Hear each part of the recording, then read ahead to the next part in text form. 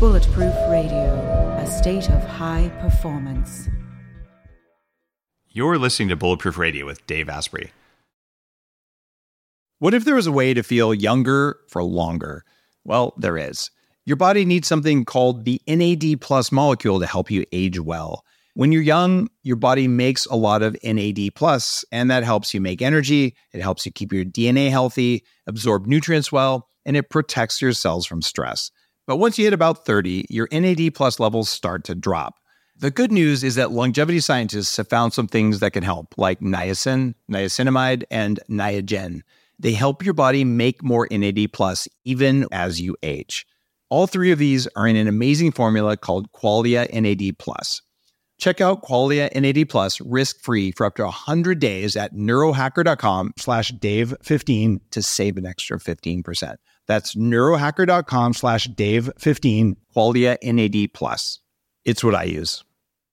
Everyone's talking about red light therapy beds, and for good reason.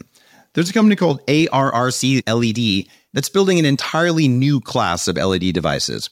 ARRC LED beds integrate proprietary scanning technology and frequency protocols to shape the delivery of 6 different wavelengths in dose-optimized photobiomodulation. Yes, that's a lot of words. What it is, though, is that photobiomodulation improves the underlying energetics of the cells in your body. And those changes can benefit nearly every tissue and organ and system in your body. You change your cells and you change your life. For more information, visit arrcled.com. Hey everyone, it's Dave Asprey with Bulletproof Radio.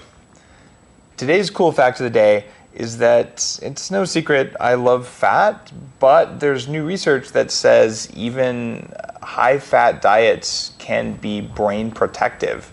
And the theory behind this research is that fat, particularly medium-chain triglycerides, gives the brain enough energy to trigger self-repair. And the idea that your brain cells like ketones, especially the neurons, that it may give them the ability to repair themselves some more. So we don't know this for sure. It's just intriguing new research, but it's kind of cool. What if there was a way to level up your energy, get rid of stress, and take more control of your body? Welcome to Quantum Upgrade. This is a new technology that taps into quantum energy to help you feel amazing. Quantum Upgrade has a lot of different products that help protect you from EMF and help activate your body's natural healing abilities. You can expect better sleep, more resilience, less stress, and better blood flow. The cool thing about Quantum Upgrade is that the products are backed by a lot of heavy-duty scientific studies, and there's a new measurable upgrade. You can now use Quantum Upgrade to increase your consciousness levels between 1400 and 2200 on the Hawkins map of consciousness. If you don't know what that means, do some research because it's impressive, it's fun to learn about, and it's something that I've come to understand. Ready to try Quantum Upgrade? Visit quantumupgrade.io/Dave for a 7-day free trial. Today's episode is one of my favorite kinds and one of your favorite kinds too, because it's a Q&A episode. We get so many questions in online, and I don't do these as often as I would like because I really like the opportunity to do them in person with someone else rather than over Skype. So if you're watching this live, you probably noticed that I'm not in my normal studio. That's because I'm here in Tampa at JJ Virgin's Mindshare event. She brings together about 100 successful health influencers, people who are working to make everyone around us healthier, and I'm honored to be here. But it gave me an excuse to hang out with my buddy Zach. So Zach is going to run through a bunch of your questions that you've submitted on Facebook, on YouTube, and on our blog posts. Just at the very bottom of the blog, if it's a podcast blog, there's a form that you can use to submit questions. So if you're listening to this and you want to get one of your questions answered, submit it there, and we track these things, and then every time Zach and I sit down together, we go through and I'll answer them for you to the best of my ability. All right, Zach, let's do it, man. All right. Our first question comes from Baji. He says, "Hi, Dave. I've been using your products for the last 6 months now. I just want to ask, what is the difference between MCT oil, XCT oil, and brain octane?" All right. So this is a thinly veiled, is this actually a question from someone? This wasn't like a marketing question? No, this is a straight, right. Actually we got a bunch of the same questions. People want to know. All right, it's good. So MCTs are, if you look at this like from a marketing perspective, there's 4 kinds of MCTs. And the coconut oil companies will say, oh, look, this is 62% MCT, but they're lying to you because the richest so-called MCT that's in coconut oil is called lauric acid. And it's the predominant fatty acid like that in coconut oil. There's just one problem. It doesn't get processed by the liver like a medium chain triglyceride. It gets processed like a long chain triglyceride. So you can get away with selling lauric acid as a medium chain triglyceride, even though it's a lie. It's not a medium chain triglyceride. It doesn't work that way. Now, lauric acid is good for you, but it's dirt cheap. It's called eat coconut oil because like half of coconut oil is lauric acid. So I recommend eating coconut oil as a way to get that one MCT.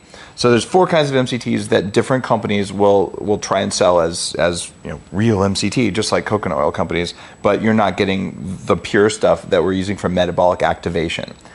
Now, so that's plain MCT. There's also problems with just normal commodity MCT that have to do with something called C17. And I wrote about this in the Bulletproof Diet book. C17 is an odd chain fat that's made by less pure processes. And if you've ever had severe disaster pants after using commodity MCT, there's a reason for that. And some of it comes from cosmetic machines, some of it's imported from China, but most of it has this C17, which causes the gastro distress that happens. And you get much less of that from XCT oil. Now, XCT oil is the 2 shortest lengths. And it's not all 4 of the MCTs, it's just 2 of them. It's the C8 and the C10. XCT oil, which used to be called upgraded MCT oil, that stuff is distilled an extra time more than normal MCTs that you'd find on the market. And it's that extra step of distillation and filtering that gets rid of the C17 and the other contaminants, so it doesn't have the same level of GI distress. Disaster pants becomes much less of an issue. XCT oil is more affordable because it has the C8 and the C10. And that means you can afford to have it, and it's roughly 6 times stronger than coconut oil. When you look at the GI distress, though, it is harder on the stomach than pure C8, which is our brain octane oil. Brain octane oil is about 6% of what's in coconut oil. Brain octane goes to energy fastest in the body. So when you take that stuff, you feel it up here first. It's literally octane for your brain. When you take XCT oil, you still get some of the C8, which goes to the brain quickly. The C10 takes more time to get in. So you don't get as big of a boost, but it still works. And compared to putting, say, coconut oil, which is what you put in just plain butter coffee that's not bulletproof coffee, you're getting 6% brain octane oil in that. And that's why there's such a big difference between, in the book I write about, here's how to make like commodity butter coffee. Like you can throw whatever you want in there and you can get some benefit. If you put any fat, even corn oil, which I seriously don't recommend, if you put that in your coffee and you blend it up, well, it's not going to taste that good for one thing, but at least you're not binding the antioxidants.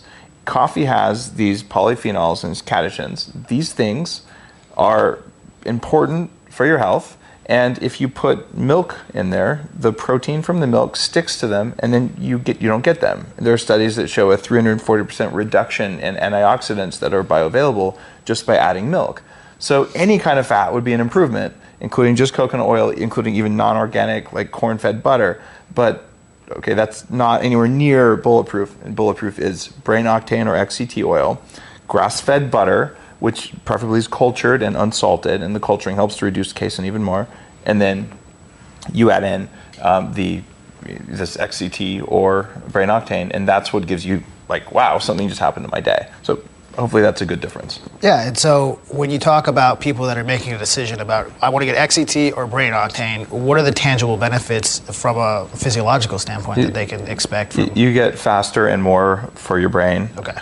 When you're doing C8 versus C10, but you save a few dollars. And one of the things that's really important to me, I don't think high performance is for rich people. I am willing to invest more, and I always have been, even when I was living paycheck to paycheck, which I have for a lot longer than I'd like to have been. I would prioritize my health, and I'd spend money on the things that made me perform well and feel good, because it's a long-term investment. Like you can put a little bit in now, or you can like pay your cardiac surgeon later. But I do my best to make things affordable, and both of those things will work for Bulletproof Coffee, and you feel different than if you have coconut oil or you're putting in a bunch of lauric acid and thinking you're getting the benefits of a medium chain triglyceride. You're not. Eat some coconut oil, get some lauric acid, because lauric acid has some antimicrobial effects. Like, it's a good thing. It's just not a medium chain in the technical definition of what medium chains do. If it goes through the liver, it's not medium chain the way we're using it for biohacking. Fair enough. Okay. The next question comes from John. It says, Dave, I'm interested in hearing your thoughts on chiropractic work. This seems to be one of the most popular yet least associated biohacks, and has a good deal of promotion and criticism for its health benefits. So, your opinion on chiropractic? You know, chiropractic it's kind of like doctors. Are doctors good or doctors bad? I don't know. Which doctor are we talking about? So the school or the study of chiropractic care is such a broad spectrum. I know chiropractors who are basically practicing anti-aging stuff. And I know others, or maybe I wouldn't want to go there because they're sort of really aggressive in their treatments. I've had profound benefits from chiropractic work. And I know countless other people who have. That said, to say that this enormous body of study is good or bad it's incredibly simplistic. Like, there are amazing chiropractors who are very quantitative in their analysis, and there are others who frankly probably aren't helping. The same is true if you go into any medical clinic of any kind of medicine. So I would never say I think that the entire study of chiropractic is useless. It's not. Now, one of the things that I find really interesting is that you can take a very, very sensitive, basically thermometer, and you can run it down the spine. And this is a relatively old thing you could do as a chiropractor. And when you run it down the spine, what they call subluxations, areas where the spine isn't aligned properly, you'll actually get a small, like a 0.1 or 0.2 degree Fahrenheit difference between those vertebrae and other ones. And funny, those are the same ones they'll find with their fingers. So why is there heat there? And, well, okay, some things may be happening. But then you go in a little bit more and you say, all right, maybe you don't need to do any work there. Maybe you do. So what would tell us whether it works? Well, you could do clinical studies, and there are clinical studies that show chiropractic works. There are also some that show it doesn't work. You know, I might add that it could be a question of the patient. It could be a question of the chiropractor. It could be a question of the diagnosis. It could be a question of the study authors. But I've seen huge benefits. In fact, one of the things that was most profound, when my son Alan was born, he was, for the first 5 days of life, he had a rough time. It was pretty tight coming out. Apparently that happens when you're born. And he would sit there and he'd lay on his back. He'd only sleep for 20 minutes, and his right shoulder was up, and he was kind of a little bit, like the right side of his face was scrunched a little bit. And he looked like he was in pain. So it just so happens that one of our family friends is a guy named Dr. Peter Fish. And Dr. Fish has lectured at medical schools around the world. He's a pediatric chiropractor.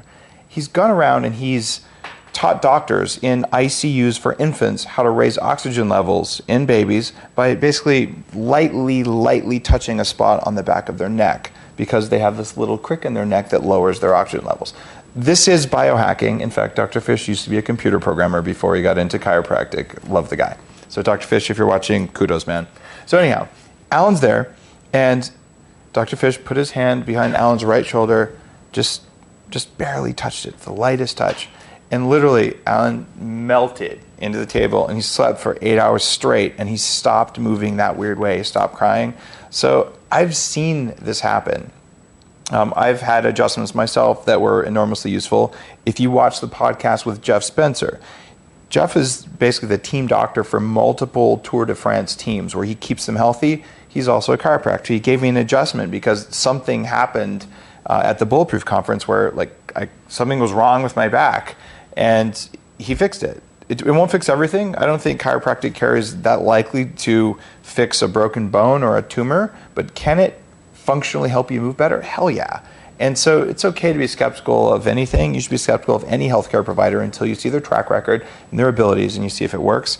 But to throw out that entire school of medicine because you're skeptical, you're not doing yourself any favors. Good answer. And my personal experience with chiropractic is very quantitative. My doctor in Portland, Dr. Guthrie, who you've been adjusted by, she actually does all those tests, like the thermometer on your back, checks your posture. They measure your feet to see how your arches are. They actually do an HRV test also. And then I get those done every 3 months to track the progress. So I can point to the data for myself that it's really improved over the times that I've been doing it. So I can't say enough good things about chiropractic if you have the right doctor. Yeah. Okay, the next question comes from Beth, and she says, I have a copper IUD, and I'm curious what birth control is the most bulletproof. Wow.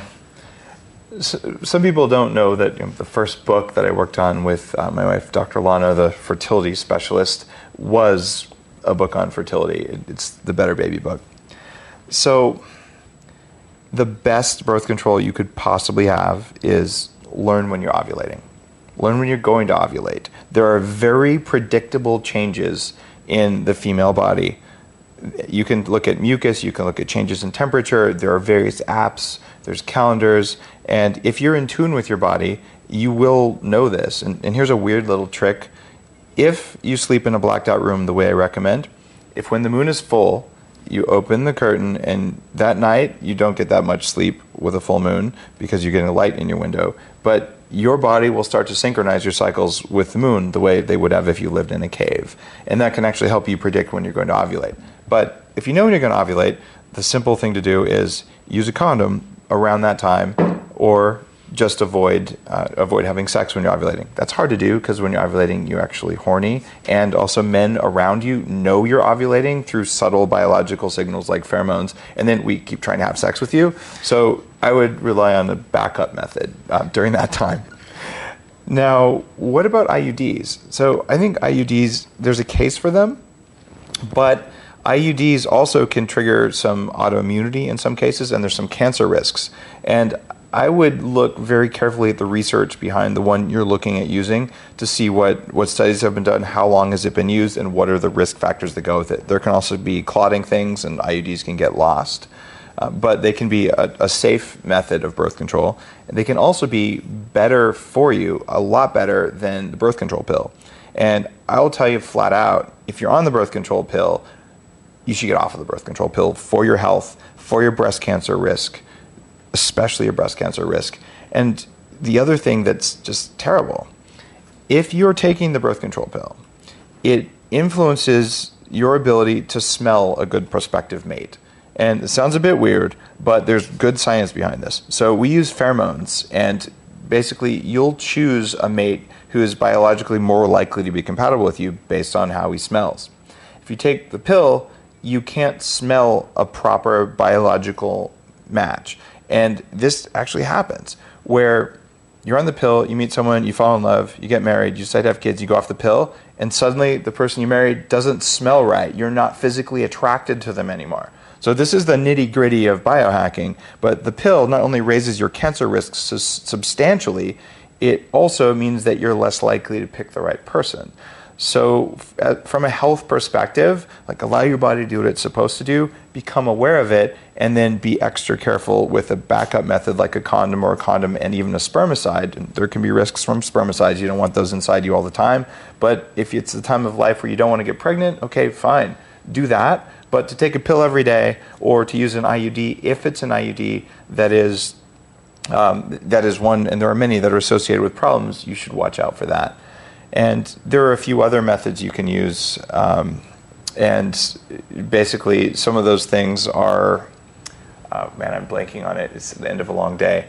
The ring that goes over your cervix, the diaphragm. See, no one I know actually has ever used a diaphragm, but you read about these things, and apparently the diaphragm, from the studies that I read during the creation of the Better Baby book, the diaphragm is a safe and an effective and actually quite useful and a good method of birth control, but not one that's that widely used anymore. So that may be something that's worth investigating, whether a diaphragm or an IUD is better. I don't know, at least I haven't seen any studies that say that, and there might have been something in the last 3 years since I put together the Better Baby book that's changed, but I would lean as far away from the pill as I could and lean more towards what I suppose you could call the rhythm method, but it's not a rhythm, it's the biohacker method. What's going on with my body? Am I about to ovulate? Am I expecting it to happen? Things like that, and that's pretty safe. And just if it's in that week when it might happen, use a condom. You're totally golden, and you're safe. Okay. This next question is about protein, and it's from Jonathan. And he says, Dave, I recently have been using the Bulletproof grass-fed collagen protein, and I noticed that the actual grams of protein per serving were only 7 grams per serving. And I've always been told that in order to put on a lot more muscle weight, one needs to consume around 25 grams of protein per serving 3 times a day. Is this true?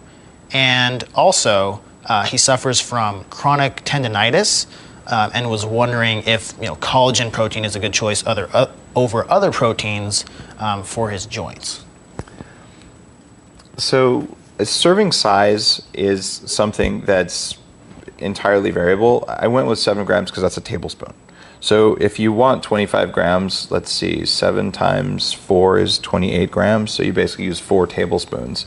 And it could have easily said serving size 4 tablespoons, but then people want less. It's kind of, if you're bigger, you eat more protein. If you're smaller, you eat less protein. But if you want to get the benefits of using collagen for skin hydration and collagen for allowing better electrical flow through well-hydrated skin, as well as joint support and things like that, even 7 grams a day will do that for you. So you can basically take a spoon of collagen and put it in your coffee. You can put it in soup. You can basically, it'll disappear into any hot dish. And that's the way a lot of people use it. If you're using it specifically as a protein source, which I certainly do, if I'm going to do it, I'll do 30 grams because I weigh a little bit more than 200 pounds and I've got a lot of muscle. So the idea there is I want to support that. Collagen's interesting because it's high in glycine, but it's low in cysteine and methionine and some of the other things. You get too much cysteine, like you would if you consume a lot of whey protein, more than the 2 tablespoons a day I recommend, even of upgraded whey. That can trigger inflammation. So one of the reasons the Bulletproof diet is a moderate protein diet is that excessive protein triggers inflammation. Protein is a crappy way for you to get energy. You shouldn't be metabolizing energy. You shouldn't be metabolizing protein for energy. You should be metabolizing protein as a building block, and you should be burning fat and even starch or carbs to get energy for your cells. Like beta oxidation of protein generates ammonia and excess biological burden that just doesn't serve you. So then that goes back to your question, how many grams of protein do you need in order to build muscle? And the short answer to that is enough.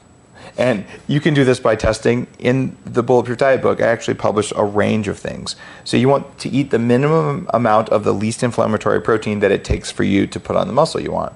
And don't make the mistake a lot of bodybuilders will do by just cranking up the whey because of this cysteine problem, and whey can be really irritating to the gut. So I would say use good quality animal protein like grass-fed meats, use eggs, and use collagen protein and use it intelligently. And that would mean that just crank up your protein, do the workout, see what works, and I think you can get there. But start with the guidelines in the book. Cool. I recently made a bone broth just last weekend with some grass-fed bones that I had, and that's really great. I love that, but it takes 12 hours, and you got to do the whole thing. And so most of the time, I'll just put a scoop of the collagen protein in, and it's a nice little hack. I almost wanted to call it instant bone broth, but here's the thing: bone broth, when you make it, it's broken down by heat, and you're getting like good quality gelatin in bone broth, and you're also getting the minerals from the bones, which are not as present in collagen, in the collagen protein that we make. Upgraded collagen, though, is processed by enzymes, so it's broken down, and it's not broken down by heat or acid like a typical gelatin would be. It's actually 7 different cycles of enzymes that we use on it.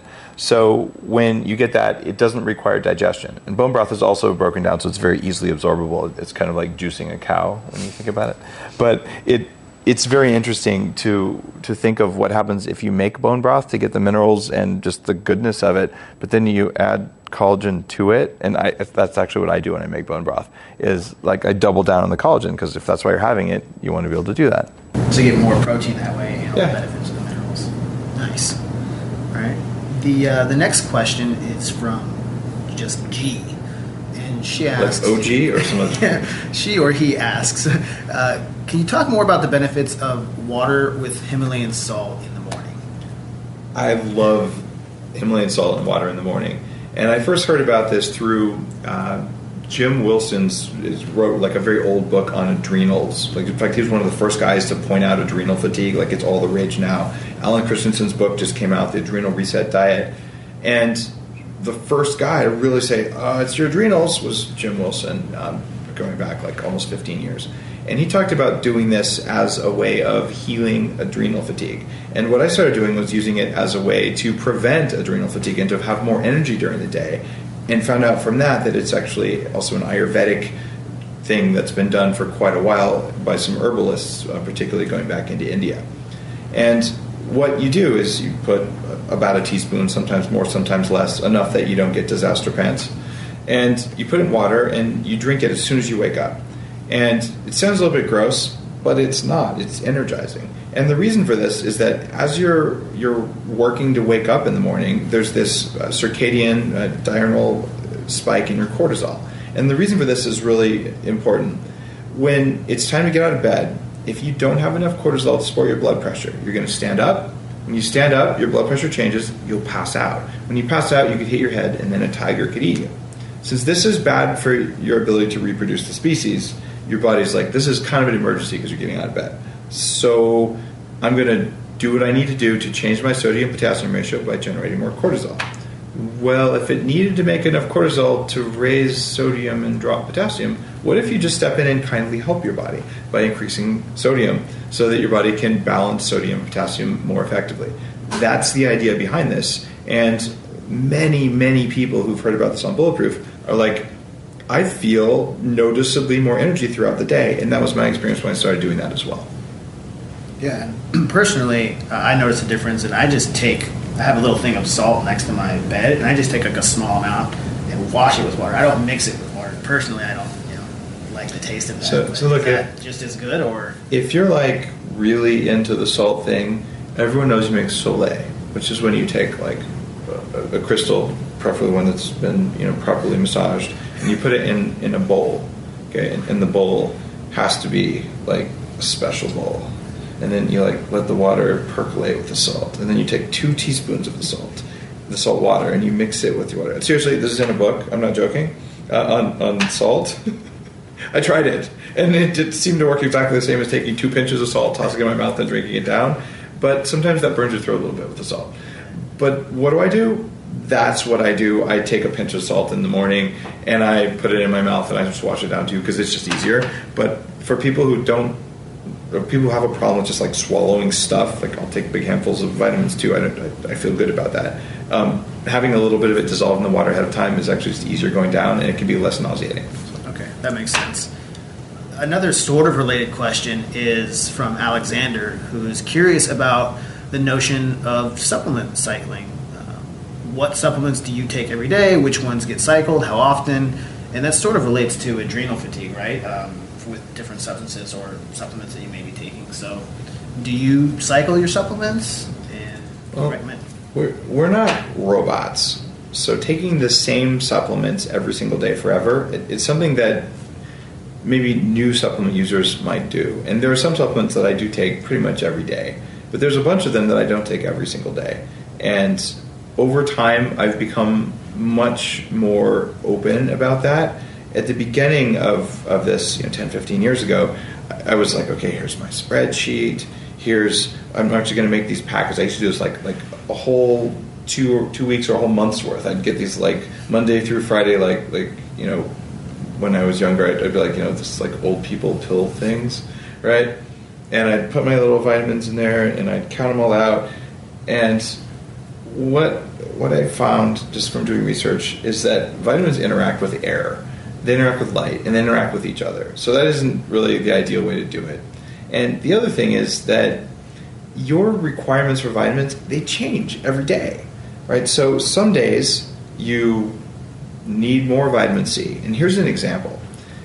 Let's say that you have the amount of vitamin C you can absorb. And you can tell this with a really cool test. It's called the bowel tolerance test. You just keep taking vitamin C until you get disaster pants. And that's your number. That's as much vitamin C as you, quote, need. But here's the problem. Get on an airplane and fly somewhere and take that amount and take twice that amount, and you probably could have used it. Start getting a cold, and your ability to take vitamin C will go up dramatically. And vitamin C only works. It's actually a very, very steep dose response curve. So you need to get really close to bowel tolerance for vitamin C to work. Years ago, when I was just finishing 15 years of sinus infections, I had these terrible things. Like every month I'd get when I'd go on antibiotics, and I'd sworn, I'm done with this. I'm not going to take antibiotics anymore. And I had a really strong sinus infection. So I went to a local physician, and I said, look, I'm not going to do it. I want to work with you. This is an alternative functional medicine guy. So we did 100 grams of vitamin C intravenously. Okay, was that 100 grams is 100 large vitamin C pills. Okay, and intravenous vitamin C is more potent than taking oral. On top of that, I took 75 grams of vitamin C capsules. That's 75 large capsules to try and reach bowel tolerance. I couldn't do it. So I went back the next day and I did another 100 grams of vitamin C intravenously and another 75 grams. Actually, I took those 75 grams throughout the day. And I still didn't reach bowel tolerance. The sinus infection did start to get better, though. Right? And in fact, that was one of the last really bad ones I had before I did some other protocols that helped me with it. So how much vitamin C should you take every day? Well, are you sick? Are you stressed? And the same goes for things like adrenal glandulars. I take those things anytime I got less sleep than I wanted, anytime I'm traveling, anytime I've got any sort of jet lag issues, or I'm going to be doing something that might make me want to be more resilient than normal. But there are good studies that show antioxidant enzyme levels in the body are really important, and if you take antioxidants all the time, you can suppress your antioxidant enzymes. So the short answer here is, what I do today is I have, and I know you guys are going to see this, and I'm not going to show it to you, and I'll tell you why. I have a shelf about this wide, and this part of the shelf is like stuff I take in the morning. And yeah, there's Unfair Advantage, and there's some other things that you would expect to be there. It's some of my stuff. There's stuff I take with meals, and it's a bunch of stuff that absorbs best with food. And then there's stuff I take before bed. And those are the three categories. And some of the stuff that I take with meals I also take when I wake up and before bed, but I have a little part for that. And the way my brain works, I'm very spatial in things, so I just know like this part of the shelf is where I go. And I know what everything does. And I would encourage you, if you're serious about biohacking, is know why you're taking your supplements. Think about the day that you had yesterday and think about the day you're planning today, and take the supplements that will increase your performance or increase your resilience. That's literally what I do. And the more you do that, the more connected you'll be with why you're taking these things and what they do for you. When I travel, I pick what I'm going to be doing, and I say, all right, this is an intense trip, I'm going to be jet lagged. So then I put extra stuff. For instance, on this trip, I have 3 bags for every day. There's a bag of vitamins for the morning, bag of vitamins for one meal, and a bag of vitamins for going to sleep.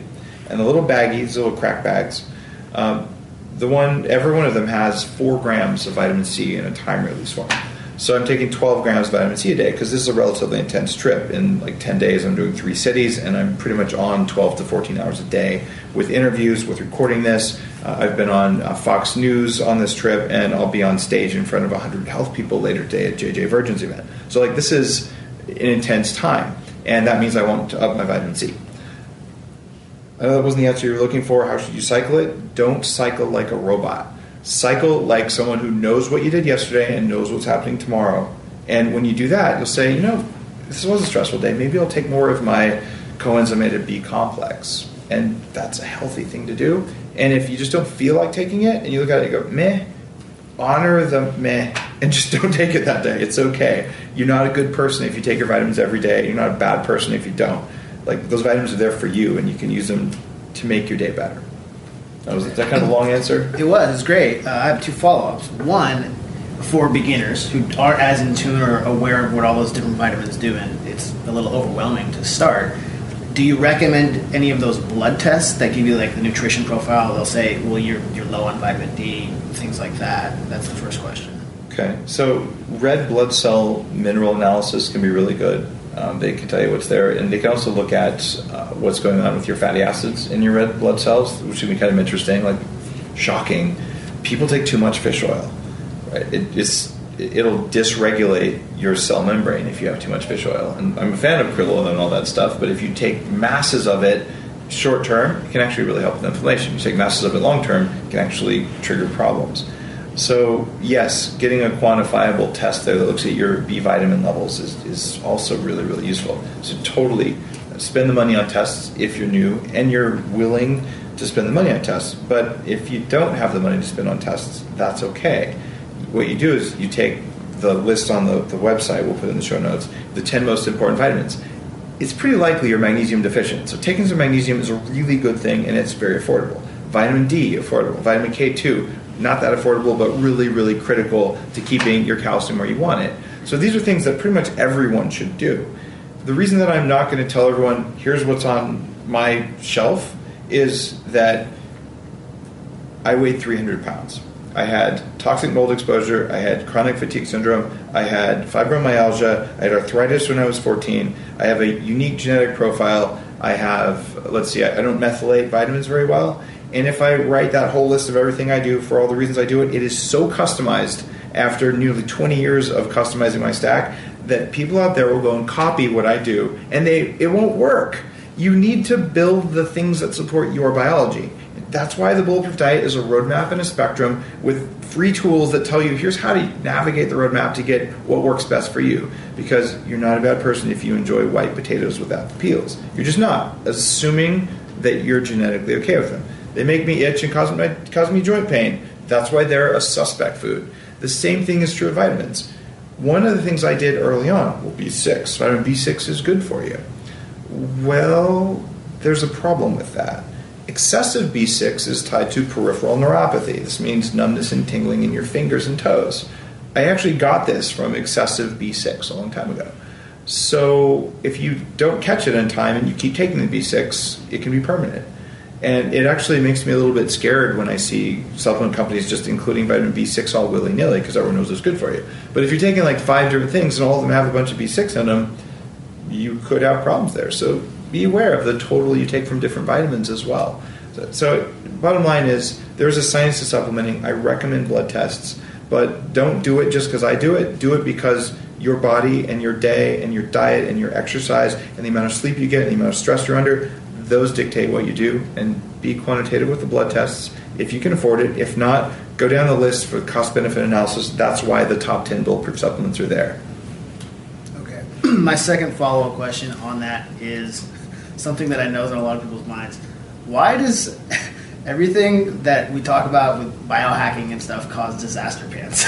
It's like, we've mentioned like 4 different ways you can get disaster pants already on this podcast. Is that like...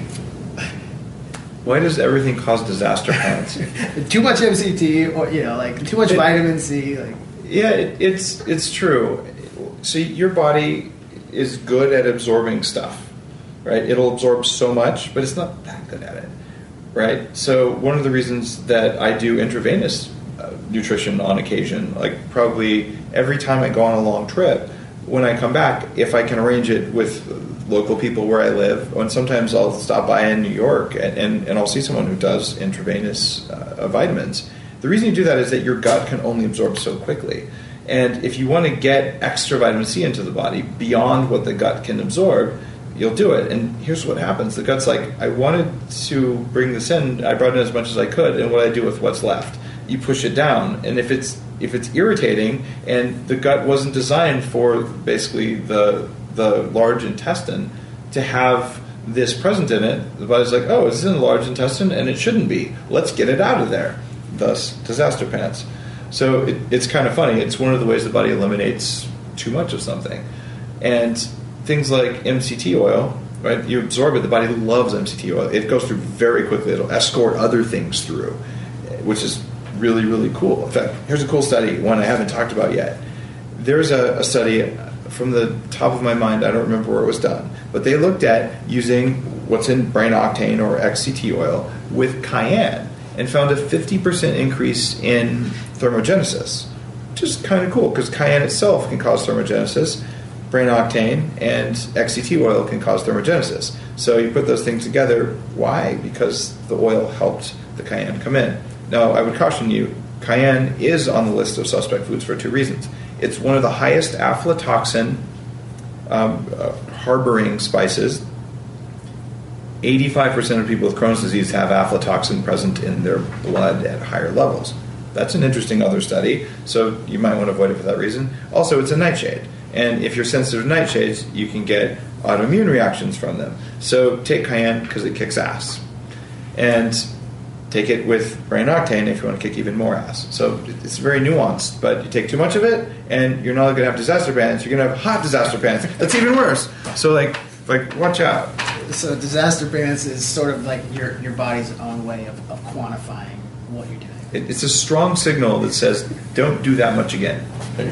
And Andy Nyla talked about putting cayenne in his Bulletproof coffee and kicking it up a notch. And I tried that, and oh my gosh, I've done it too. And you sweat when you do it. Yeah, it doesn't taste good though. Is the problem? I don't appreciate it. I like it actually. Do you? Yeah. I like it more like in a hot chocolate kind of thing. That's more of a Mexican thing. Yeah. Cool. Well, that is going to wrap up part 1 of this Q&A podcast, and we'll be back probably later this week, within a week, with part 2.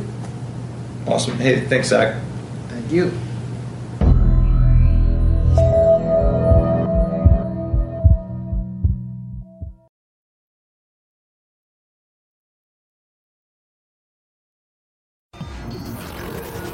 The Human Upgrade, formerly Bulletproof Radio, was created and is hosted by Dave Asprey. The information contained in this podcast is provided for informational purposes only and is not intended for the purposes of diagnosing, treating, curing, or preventing any disease. Before using any products referenced on the podcast, consult with your healthcare provider, carefully read all labels, and heed all directions and cautions that accompany the products. Information found or received through the podcast should not be used in place of a consultation or advice from a healthcare provider. If you suspect you have a medical problem or should you have any healthcare questions, please promptly call or see your healthcare provider. This podcast, including Dave Asprey and the producers, disclaim responsibility for any possible adverse effects from the use of information contained herein. Opinions of guests are their own, and this podcast does not endorse or accept responsibility for statements made by guests. This podcast does not make any representations or warranties about guest qualifications or credibility. This podcast may contain paid endorsements and advertisements for products or services. Individuals on this podcast may have a direct or indirect financial interest in products or services referred to herein. This podcast is owned by Bulletproof Media.